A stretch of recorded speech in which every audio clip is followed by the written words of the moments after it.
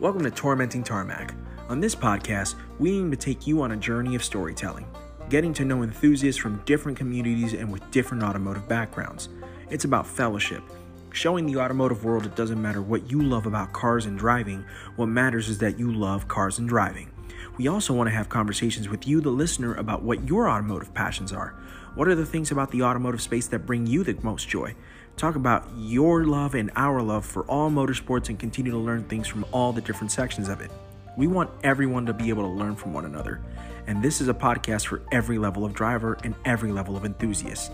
So on behalf of my co-host Ron Morris, my name is Jorge Aquino, and we welcome you to Tormenting Tarmac, where the enthusiast never dies.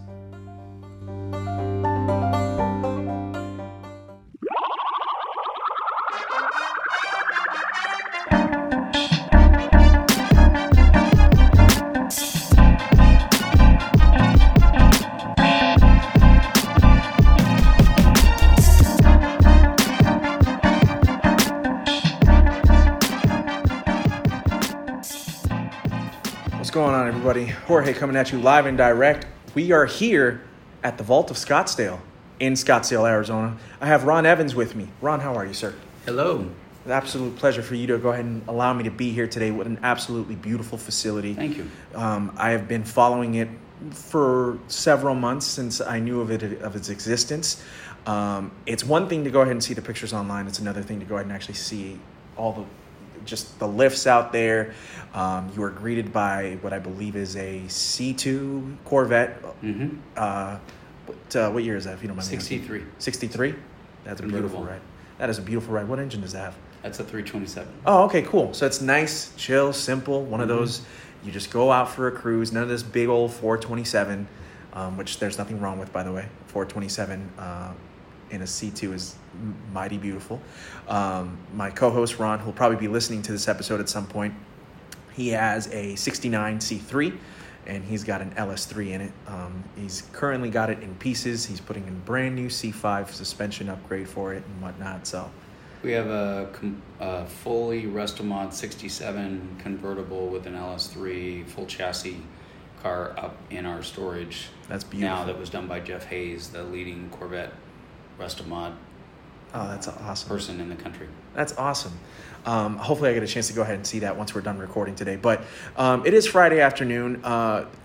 We've been planning this for a few weeks now. I had asked Ron if he would be so kind as to come onto the podcast. He was kind enough to go ahead and invite me down to the vault.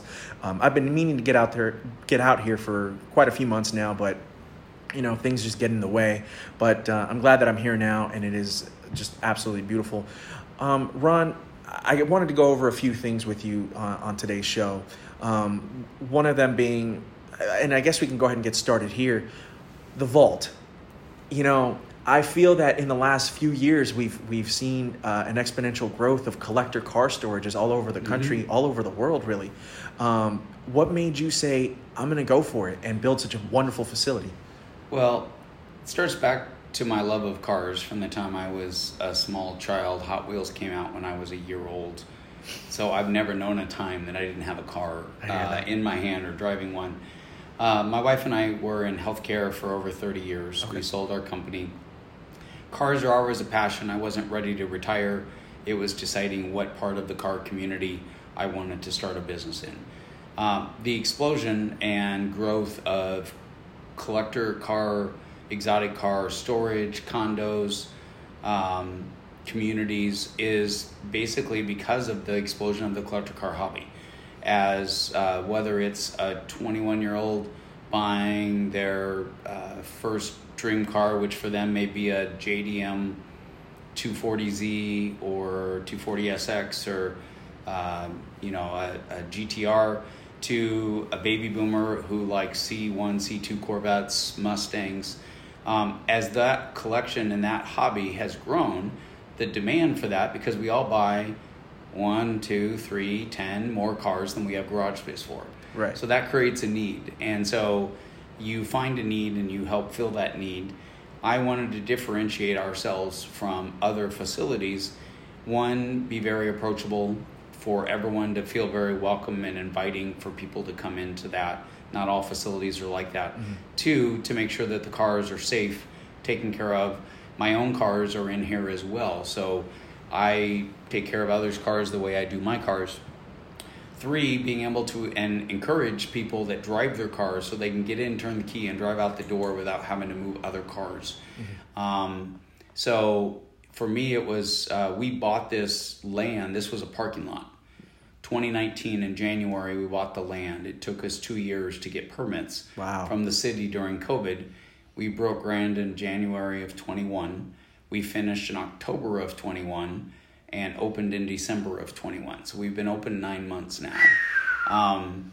As you've seen all of the signs, memorabilia, I've been collecting my whole life. Some of it 25, 30 years in the making, coming from both my old personal building as well as my garages, my own personal collection. So all of the memorabilia in here is mine. All but 2 signs are authentic and real. One being a Porsche neon, because Porsche never made a neon sign. Right. The other one is Shelby, and Shelby never made a neon sign, but they both look cool. They do. So other than that, every other sign in this building is original, and my personal collection. So this gave me an ability to display them finally. In fact, I ran out of, or I still have extra signs I haven't hung, as well as a space to create a business of storage for people looking for storage. We also, with 16,000 square feet, are an event center and rent the space out for corporate events, birthday parties, anniversaries from 20 people to 250 people. Nice. How's that been going? Because I have seen that on social media, and you do host a wide variety of events. And this is such a wonderful space that it can go ahead and fit for almost any type of event. It's been pretty cool. We thank you. We host monthly Cars and Coffee. We did skip a month here in August because of the monsoons and the heat. We pick back up on September 17th from 7 to 9 in the morning. We have a sponsor who's a car guy, and our commercial banker, Sunflower Bank, that sponsors the food truck or the coffee truck and the donuts.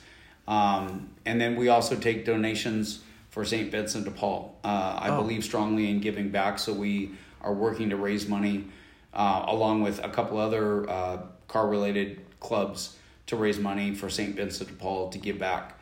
And so the Cars and Coffee is open to the public. We have it full every month. And then we also, as I said, rent it out for private events, corporate events, birthday parties, anniversaries that are in the evenings. And we host 1 to 5 of those a month. And that's been helped us to, my opinion is that's to help so that the pricing for car storage can remain affordable for anyone. At the end of the day, the cars are the most important. Nothing matters if the cars aren't taken care of. So when we have those events, people are required to hire our security team that we've vetted to be on site to make sure that the cars are protected. That's so true. I feel like, we live we're currently in a very beautiful town of Phoenix, beautiful part of Phoenix, I should say. Everybody knows Scottsdale and whatnot, but even then, you still need to be protected. You, as an individual, can go ahead and put in so much of your time, effort, blood, tears into your respective car. The last thing you want to do is have something bad happen to it. So for you to be able to go ahead and be like, listen, this isn't an option. It's mandatory. You want to make sure that your car is protected. It's like having insurance plus the extra. I think is a brilliant idea. Well, and we've got insurance, obviously, to cover a policy to cover all of the cars in here. But at the same token, that's an extra layer. I believe in layers of security, from the gate that you can't get to the front door without coming through a locked gate, to the cameras you can see, the cameras you can't see, 24-hour monitoring, as well as then security guards should we have an event that's a private event that, shall we say, aren't necessarily car people that know you shouldn't be leaning against anyone's car, let alone a $500,000 car. Absolutely. You have quite the collection yourself. Would you mind letting us know? And if you don't want to, I totally understand. No, I don't mind. I've been blessed to own some cars. That's awesome. Some I would have liked to have back that I've sold, and some, at this point, just about everything I have is a keeper. Okay. My first car from high school is a 69 Triumph GT6. That's awesome. It's been through 3 motors and 4 paint jobs in 40 years. since I bought it at 15. That's awesome. 240Z. Oh. 91 Acura NSX. Man of taste. Shelby GT350R 2020, the last of the 350R Heritage Edition. Ford GT 2005. Beautiful. 2019 GT3 RS. 356 Porsche Outlaw with all 911. Is that the silver one right there in the middle? That was a 2-year build and is faster than any air-cooled Porsche that's not a turbo. Because it has the same horsepower but weighs 1,000 pounds less. That's beautiful. 56 Ford pickup that sits on a Z06 chassis suspension and LS7 with 600 horse. I've seen that truck multiple times on social media, if I'm not mistaken. So it is a beautiful build. It will smoke the tires and will smoke a C7 Corvette on the freeway. 37 Ford convertible, that's my wife's. A 52 Patina Chevy truck. Mm-hmm. It's got a little motor and a full custom leather interior, but the outside's original Patina. So a little bit of everything. I've had a lot of Broncos in the past. I've had a lot of 67 Mustangs, Shelbys, Eleanors that I've sold. We're 3.5 years into finishing a 67 Mustang that will likely be at SEMA. Oh, cool. With 1,000 horsepower on pump gas, naturally aspirated. That's a heavy hitter right there. So I like to go fast. No, I don't blame you. Actually, there's something that I want to talk about as we continue on with the podcast in a little bit. It was the Alfa Romeo race car that's been made the run. What's the word that I'm looking for? It's made the rings, if you will, on social media. It's Ant Ansted's car, who is the man and the brains behind the Type 62 that he's working over at Radford, which is really, really cool. I want to get into that because I want to know the entire story from what you did back in June. That is an incredibly eclectic lineup of cars that you personally own in your collection. That's beautiful, and congratulations on that. Thank you. You mentioned a 240. I happened to own a Z32 300ZX. It was my second car, and I owned it for 3 years. It was wonderful. Had the accident, and most listeners will know the story by now because I've probably told it a million times, but had the accident that occurred had not occurred, I probably would still have it right now with an enormous and an egregious amount of miles on it, mind you, but it makes me happy. It brings joy to my heart. So in my case, a friend in high school had a 240Z. Nice. So I always loved riding in that car. It was faster than my Triumph that I had. So it's a Rustomod Z. The body is stock and original, but underneath it is a full autocross billet adjustable race suspension with a very massaged original motor and a 5-speed. So it's a fun car and a classic. Every car I own at this point has a story or a meaning to me personally. If it doesn't, to me, life's too short to drive boring cars. And so you may be working towards that car you want, but at the end of the day, cars evoke a passion and a feeling in people. Certain cars do, other cars don't for other people, and that's why they say that there's a car for every seat. So for me, it's that car has to evoke emotion or a feeling in me to give you that, okay, this is the car I want to own the rest of my life. Right. I bought and sold several. Some I'd like to have back. Some were just passing through. A couple of C2 63 split windows I've owned that were fantastic cars. They were not easy to fit in if you were anything taller than 5'10", but beautiful cars. I love looking at them. I love looking at everyone else that owns them. But ultimately not a car for me. I'm a Ford guy at heart. No offense to the Chevy lovers because I've got a whole bunch of Chevys out there that soar with us.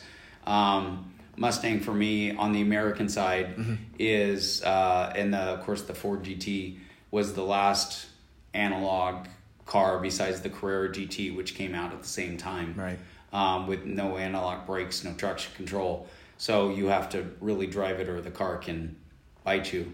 The other one that's similar to that is I have a 65 Shelby Continuation Cobra. Oh, wow. With a 650 horse Roush motor in it. So that car I've had 15 years.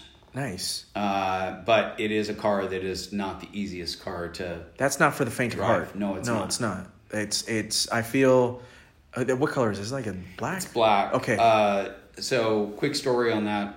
I was 5 years old in a town of 500 people in Illinois, where I grew up, corn country.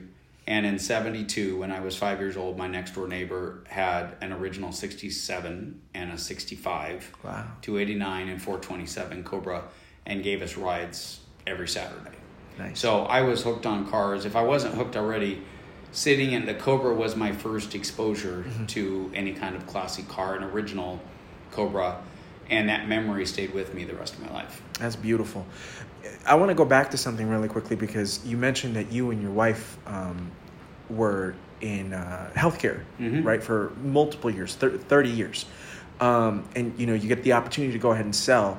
Is it one of those situations that, you finally have done well for yourself, you and your wife have worked so hard that it's like, I'm going to go ahead and put my money into a hobby, into a passion at that point? Like, plus, like, there's this small boom that's happening within the collector car community. Yes and no. So we were respiratory therapists by trade. We took care of people on ventilators before anyone knew what a ventilator was. Right. I started in respiratory therapy at 20 years old. We started our company. I was 30, I was just turning 40 when we started our company, 2006. So I was 39 years old. Had the company for 14 years.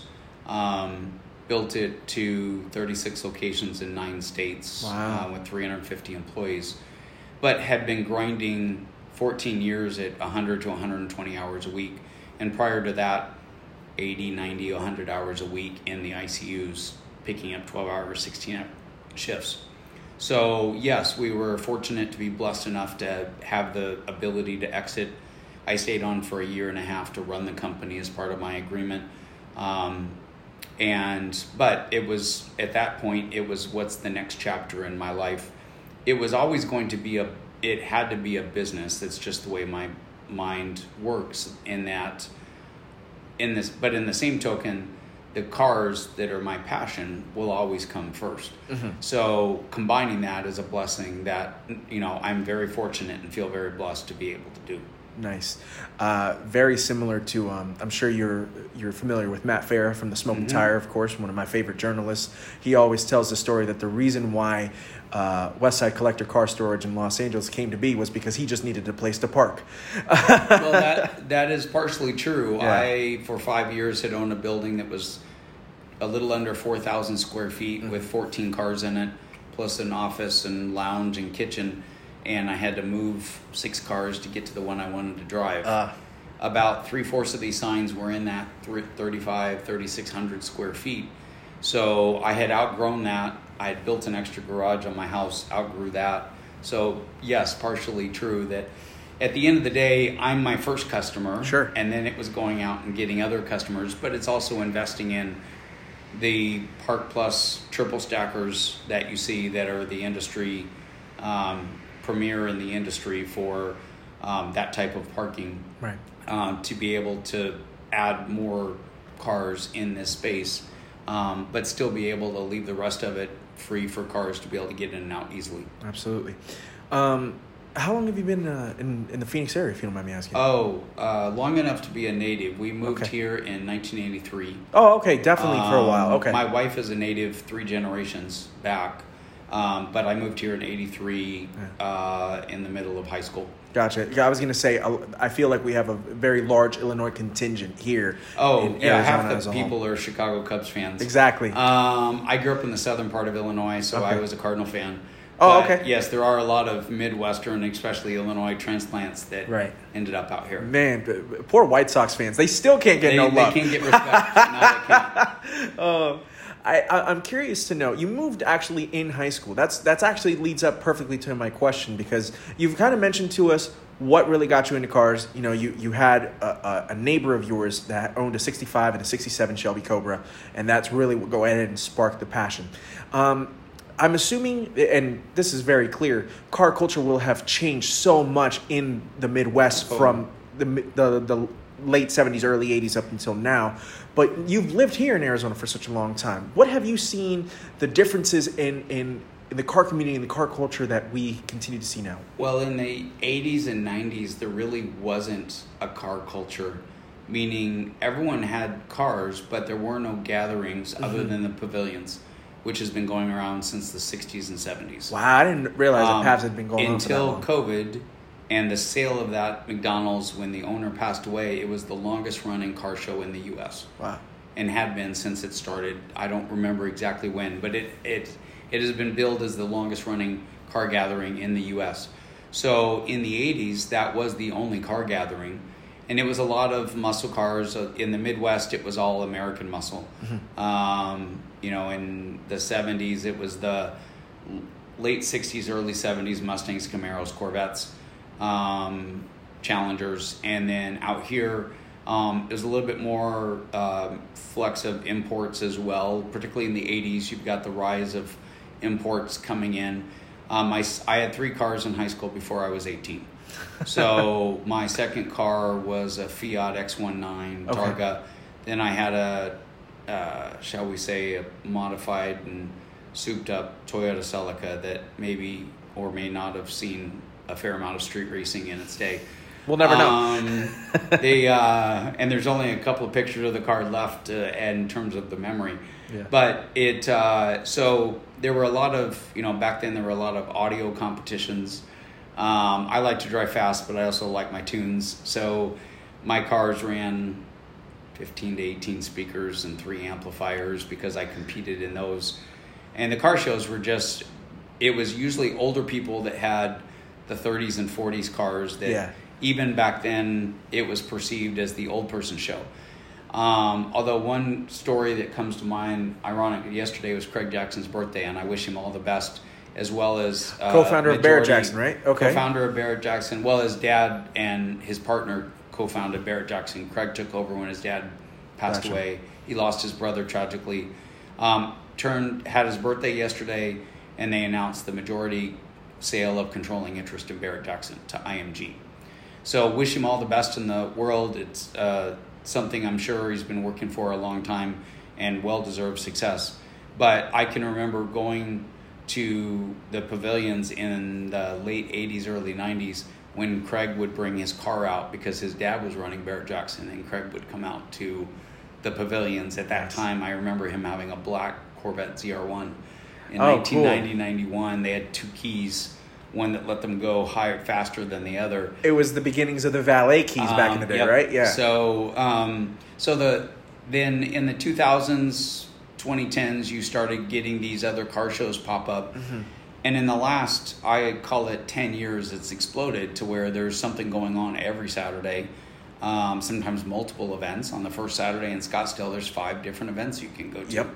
So it has changed a lot, and there's I happen to love a lot of the different gatherings. So I love going to a little bit of everything, and I'll spread it out in terms of depending on which car I like.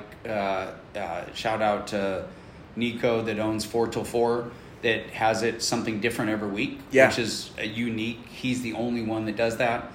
Alpio's at Troon, second Saturday is great. Also on the first Saturday, you've got Highline. I went to that last month, and it was really fun because it was interesting because it's 4th of July weekend, so it actually wasn't that packed really. Right. But what was really great about it is I really expected like this. Oh, it's just going to be like modern supercars and whatnot. And the amount of modern classics and older things that I saw actually really surprised me and brought me joy. Scuderia is Southwest. Great. So I like all of them. And then the third Saturday, we have our event. The fourth Saturday, the Toy Barn up in Cave Creek has a Cars and Coffee that I'll often go to, even though I don't own up there. It's free to everyone to go. So there's something for everyone depending on what you like, and each show has its own mix of eclectic cars. Right. So from that standpoint, we wanted to start one. There was very little other than Penske having theirs on the third Saturday of the month. Yeah. And obviously, I built this as more of, this is how I want my ultimate garage to be in. I like sharing it with other people, and also, getting people's responses when they come in. Not many people see a neon, gas pump, and porcelain sign collection that I have. There's others that have far larger collections than mine. It's by far not near as big as some, but I've tried to curate and collect the ones that I enjoy, and hopefully other people do. Nice. Curation has become such a thing nowadays, and I actually respect it, and I really appreciate it, because I feel like it shows the personality of the person that owns it, and that's a really big selling point to the person who wants to go ahead and keep their car at this facility. Well, I'm not sure if the signs are. You could substitute collect for curate, because basically I bought what I like. Yeah. Same with cars. And I like the old rusty signs. As I bought nicer signs, the old rusty ones are still hanging in my garages at home. Right. So I love the old patina ones that have some bullet holes in them as well. But the biggest thing is wanting people to feel comfortable. I don't want it to feel sterile, or that they're not welcome to come in and take their car anytime they want. I don't want them to have to call and wait 3 days to come in to get their car. So it's wanting a little bit more easier to work with environment for people, that hopefully they feel welcome and feel safe storing their car with us. I got you. By the way, in case anybody's listening to the podcast and whatnot who is relatively new to the North Phoenix or just Phoenix area in general, what's the website that people can go ahead and check it out, Ron? www.vaultofscottsdale.com. Okay. We're on Instagram under Vault Auto Storage. Okay. Make sure that people can go ahead and see that. Go follow the Vault, because the Vault is always fun to go ahead and look at. Ron's always up to go ahead. You're always up to something fun. Just this past week, you've been obviously getting all your cars prepped to go up to Monterey for Car Week. Well, I only have one going. Last year, we took the 356 Outlaw to the Porsche Works show. By the way, is that your 356? Not to interrupt you, but the 356 Outlaw, is that an Emery build, or is that no? That was built here locally by Patrick Motorsports. I've heard of Patrick Motorsports. Who is the premier air cooled expert in town. He has restored both 935 factory race cars. He's doing another one now. He's restored 2 934 race cars. They built 34 of them. Those are owned here locally and will be on display in Monterey at the Motor Lux event that Hagerty has taken over the Jet Center event. Gotcha. So he did it was a 2-year build, starting with a rust-free Arizona car, but it was 2 years to build that from the ground up. So I love Rod Emery's builds, are fantastic. I always wanted a 6-cylinder. Rod likes to use this proprietary engine that makes great power, but it's a 4-cylinder. So mine's a 6-cylinder, and everything else is from a 911 with a full custom interior. Looks vintage, but there's actually power and heated seats in it, a hidden stereo, a lot of other creature comforts that you don't see looking at the car, but those are details. And I love being part of the build, so having it locally is nice. The Mustang is being built up in Utah, and so it's a little bit more of a challenge. But this year we're asked by Hagerty to bring out the Alpha 158 recreation that Ann Anstead built for Motor Trend's Master Mechanic streaming series. I purchased the car 2 years ago at Barrett Jackson. I found out last minute they didn't really advertise it. It sat at Radford, the old Bondurant, at the racetrack for 6 months. I didn't even know it existed. I'd watched the series. And then literally Monday, the day of the auction, I got word from someone that it was going to be selling on, I don't recall whether it was Friday or Saturday night. So it was a late addition to the catalog. Didn't get a lot of promotional ahead of time, and made up my mind right then as soon as I saw it that I was bringing home the car. Oh, it is such a cool car. Oh my gosh. It was built as a recreation to the car that Fangio won his first Formula One World Championship in 1951. Yep. The car was built in 1938. They built 6 of them. During World War II, they separated the frame, the chassis, and the motor and hid it all over Europe from the Nazis, and then put them all back together after the war and went racing with a car at that time then was 6 years old. And another 6 years later, with the addition of a supercharger, they made 420 horsepower out of a 1.5 liter 8-cylinder. Oh my God. And won 170 in 1951. It won every race it entered from 1938 to 1951. That's incredible. There are 3 remaining in the world. They're worth $30 million. One's in Alfa Romeo's museum in Italy, one in another museum in Europe, and one in a private collection in California. So Ant, in the streaming series, it was a 12-week series, actually showed him going up and visiting one of the actual original remaining Alfa 158s.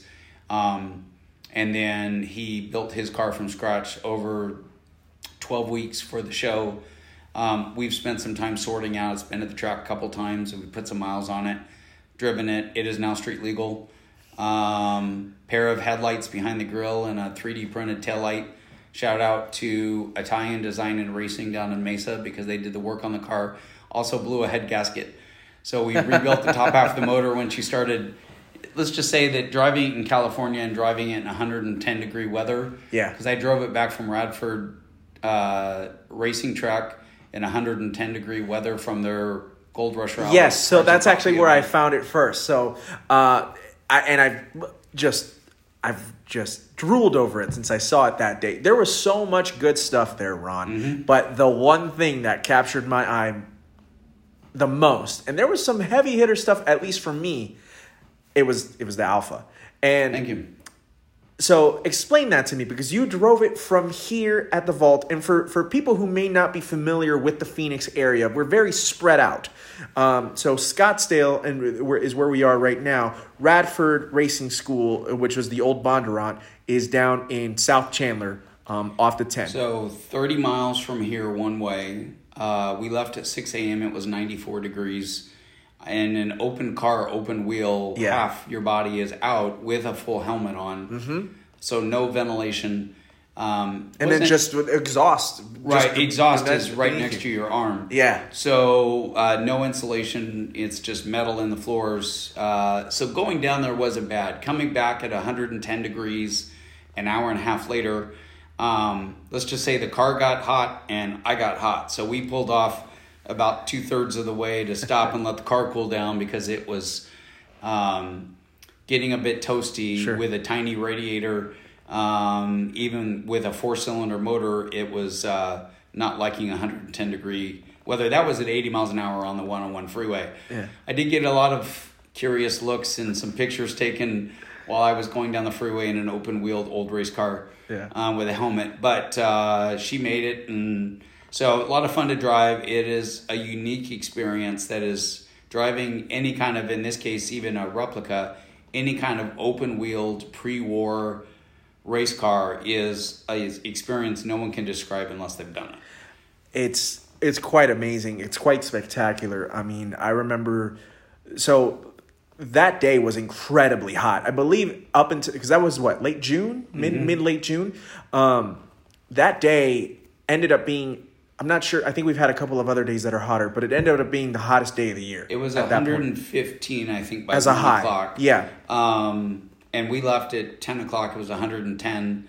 I was getting ready to pass out at one point. So I didn't have a driving suit on, thankfully, or I would have probably passed out. The helmet was warm enough, and having that hot air blowing on you, there wasn't much else to do. But I buy cars to drive them. I don't buy them to look at them. I try to spread it around because there's a lot of cars that I love to drive, and some don't have air conditioning that you can't drive in the summertime. Right. That being one of them. But that was an event that, it's not often that 40 exotics, supercars, hypercars come rolling in on the rally. Being able to be around them and be able to be part of that culture. As well as the team down at Radford is fantastic. So that's how I met Ant, was after the purchase. Radford had just purchased Bondurant, as well as they were working on Radford motors with the Type 62. Mm-hmm. So, and so through that meeting and connecting with Ant a bit, and then they came through with Type 62s. I got to ride in one, an early pre-production prototype. That's a few months ago down at Radford at the track. was great. They unveiled the car actually at Monterey last year. Yes, I remember seeing it. That was not a functioning car yet. Then in the spring, they had a pre-production prototype that they were able to give us hot laps on with a few of us that were asked to be go down there that were prospective buyers. And then they're now have a fully completed car. They're delivering customer cars now, and they will have it again at Monterey. In fact, at this Hagerty event, they rented out the track Tuesday. Okay. When they asked me to bring the Alpha. They will be there with the Type 62 Radford, giving some hot laps with Jenson Button at the Hagerty event, and then also at the Motor Lux party at the Jet Center. They will be there as well. So they've got they've come a year. They've come a long way with the car. It's a beautiful, fantastic piece of work, a piece of artwork, as well as a very high functioning, high performance sports car. It is. I've been meaning to watch the show. My wife actually happened to get Discovery Plus recently, and so they have their Radford show that's on Discovery Plus. I've been meaning to check that out for a while because I am extremely interested. I remember when Ant and Jensen came on to the Smoking Tire and they were talking with Farah and with Clapman, and I was like, no way that they're pulling this off. And when they put out the renders, I was like, that's going to be something cool. Often what gets lost in the process is their third part of their partnership is Mark Stubbsy, yes, which is a car designer who helped design it. And they did it old school, out of clay. Mm-hmm. The renderings came after they had built the car out of clay. Yeah. They had some sketches, went to clay, did the renderings. So they did it old school, and virtually, even though it shares Lotus's power plant, it's virtually a all-new car, other than the back half of the chassis. Right. So, but looking forward to being able to both see them again, as well as we've been cleared to do some parade laps at Laguna Seca with the Alpha. So that will be, it's probably first and only time on Laguna Seca. It wouldn't be a car that I'd race in a series, but Laguna Seca is an icon in itself. So anytime you can get a car on the track, even at 75 miles an hour, is a great day. That corkscrew will be really, really fun in that car. It will, because an open wheel car is a bit twitchy. Sure. And likes to wander. It also has bias ply tires. It's not radial tires. I've noticed. Those are vintage bias ply tires. So it will be interesting, shall we say. We'll see how it goes. Little sketch. So I'm looking forward to it. Sure. For me, Car Week I'll be just fine if nothing else happens, but being able to get on Laguna Seca. At the end of the day, I love to drive cars. I love driving fast. It's a bonus when you can get on a track like Laguna Seca, and thanks to Hagerty for inviting us out to bring the car. It's something I don't take lightly, and love to share that car with other people, because not many people, in fact, unless you go to Alfa Romeo's museum in Italy, you'll never see an original 158. I was fortunate, after I posted some pictures of that car after the purchase, someone reached out to me from Italy whose uncle worked for Alfa for 50 years. And the uncle had left his archives, which includes black and white original Alfa Romeo stamped pictures from the 20s through the 50s of every race car, including the ones Enzo Ferrari worked on before he started Ferrari. Wow. So I've got those in a binder. I've got copies of the blueprints done by Alfa of the original 158 framed, hanging on the walls at the vault, that most people don't even realize what they're looking at until you look closer, and you'll see it's an Alfa Romeo stamp. The copies were done in the 60s because the original blueprints on the onion skin paper from the 30s were disintegrating. And I've got a couple originals from the 40s that are on the onion skin paper, very thin, that I've had matted and framed.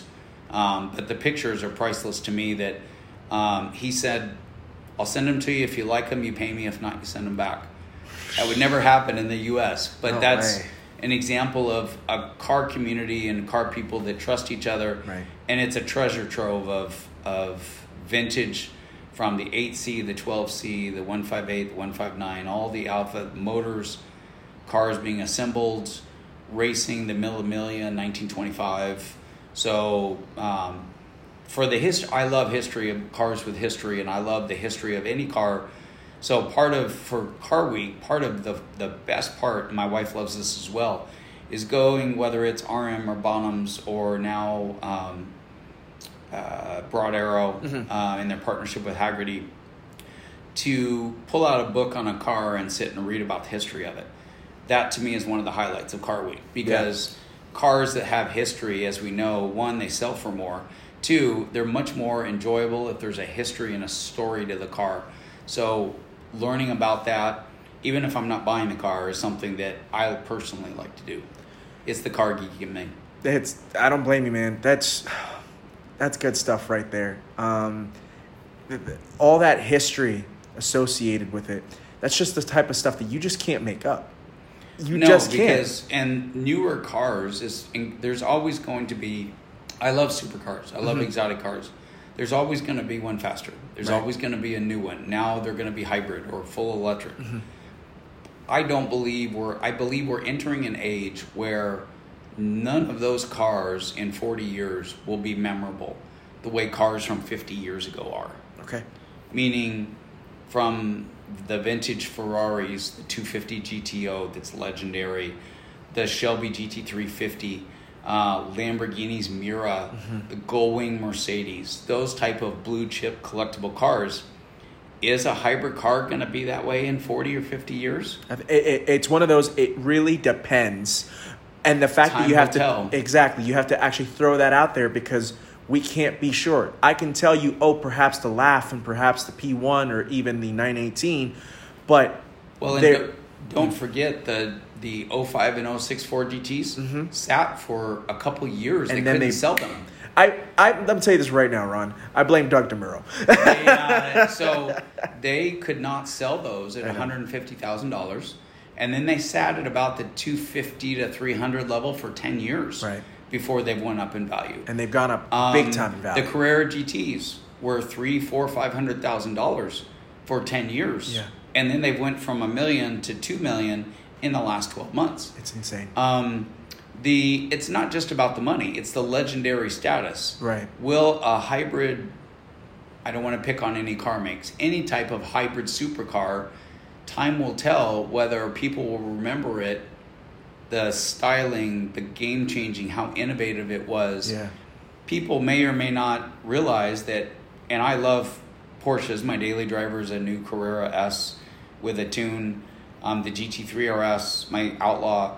I love Porsches, but the double wishbone suspension that's brand new this year was done on my 1991 Acura NSX. Because they used their Formula One technology in that car 30 years ago. Right. 35 years ago. 30. Yeah. 32. What year's your NSX? 91. Okay, yeah. In Japan, they were released as 1990s.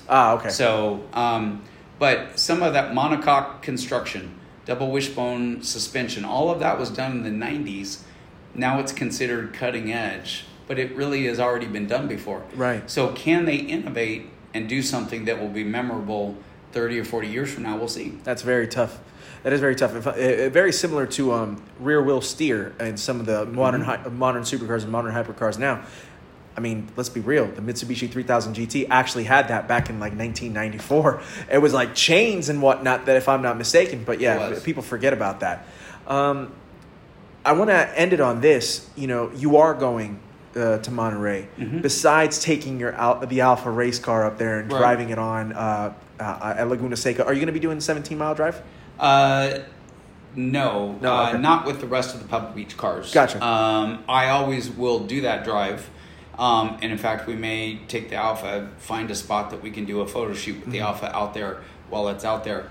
But looking forward to Broad Arrow's first auction. They've got the amount of cars at Monterey this year is probably unrivaled in terms of the cars at the auctions for sale. But then you've got exotics on Broadway that will be larger than it's ever been before. You've got the Quail, which is personally my favorite event of the whole week. I will, no offense to Pebble Beach, but I'll take Quail 10 times over Pebble Beach. In terms of the enjoyment of seeing a 32 Hot Rod, a Cobra, a 500 horse rear engine Mini Cooper, and 30 Paganis. You see everything at Quail. A row of Koenigseggs and Paganis, and then you've got I'm not kidding, last year it was a 500 horse Mini Cooper rear engined. That just was Is that insane. Gildred Racing's? I'm not sure Okay. who it was, but I talked to him briefly, and I'm like, okay, even I am not that crazy. So you see a little bit of everything. Locally, the Aston Martin 177, Yes. that is one of only 2 or 3 in the States, Yep. is here locally, is going out there and will be on display at the Quail. So you see a little bit of everything. The tickets are expensive, but they go to charity. Mm-hmm. And they're worth it too. On top of the fact that they're for charity, I believe it's worth it. I think everyone should go, if not every year, at least go a few times. Gooding, RM, Broad Arrow all have excellent dockets of fantastic cars. Car spotting and being able to drive down the street and you've got a Gullwing Mercedes pull next to you, or a F40. There's 5 F40s for sale. I've never seen that many F40s in one place, not counting what may be on display. Right. There's 4 or 5 Gullwing Mercedes. So everything you can, there's, I think, 2 Miuras, which to me was the first supercar. Yeah. So there is something for everybody. There's the mini car show for people that like little tiny cars. Yeah. There's a Porsche only show, a Ferrari and Lamborghini show for the Italian Concorso. There's a Porsche Works show. There's the Germans on the Autobahn, that's German cars. So whatever type of car you like, you can find it at Car Week. The weather's fantastic, 70 degrees. Can't beat that. Traffic stinks. Yeah. You could beat that. But in the same token, I look forward to it every year. Right. I've been going better part of 10 years. It's the one time a year I took off work, even when I didn't take off for any other vacations. Right. So looking forward to the Quail event, and then obviously the auctions are always fun, and seeing what cars sell for. Also, I think this will be a very good judge of how the market is. Oh, You've yeah. had a lot of uncertainty in our economy right now. The supercar market and the car market is softened a bit in the last 3 months because of the economy. So how many cars get sold versus how many are for sale will be kind of a temperature check on the health of our market. I agree. Thank you so much for your time, Ron. I do appreciate you letting me come by on a kind of short notice. We'd been trying to we planned this last week, and unfortunately I wasn't able to go ahead and make it down, but you were gracious enough to have me come back down today, and I very much appreciate it. Getting a chance to talk to you has broadened my horizons even more. That's kind of the thing that I love about doing Tormenting Tarmac and meeting all of our guests and whatnot, in particular in person. You don't get the same judge of character on Zoom, unfortunately, at times. But you get a chance to go ahead and know what car culture can do for someone, and then what they can bring to the table. It's funny. I mentioned to you, I think that you're doing such a great job and you are becoming a pillar of the community. You said, I don't know about that. I'm going to state it right now live on the recording. I believe that you are doing something good for our community, and I wish you the best. The vault is absolutely stunning, and I'm really looking forward to you putting on more and more events for the community. Well, the cars are the stars, but at the end of the day, it's about the relationships you make with the people and the cars. Absolutely. Because to me, having a Cars and Coffee is as much or more about the people than the cars. We're drawn together by a love of cars, whether it's the guys that only love Porsches or the guys that love Ferraris or the guys that love a little bit of everything.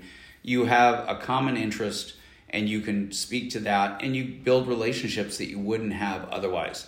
So for me, the relationships that I built over the years with people in the car community, regardless of the business, are to me the most important. And the rest is treating people the way you want to be treated, treating people fairly, being honest with people. And that's how I've always been as a person, and my values, and how we ran our previous business and how we'll run the vault. Awesome. You guys are doing an extraordinary job. When's the next event happening? September 17th, okay, from 7 to 9 a.m. We'll have a coffee truck and donuts for everyone.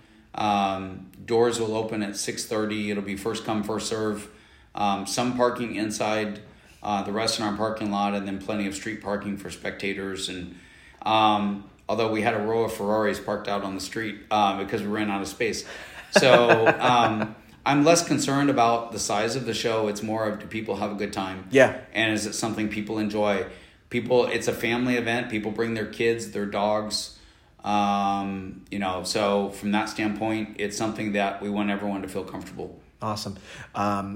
I heard nothing but good things about the Neon Light show that you put on in July, and I'm going to do my best to go ahead and make it out here on the 17th and to be able to go ahead and hang out with you and hang out with the entire community. But thank you, Ron. I really appreciate your time, sir. Thank you. When do you actually head out? Monday morning. Monday. Awesome. Well, I hope you guys have a safe drive over to Monterey. Have a great time. Who knows? Maybe you'll go ahead and bring a car back. You never know. Not planning on it, but you never know.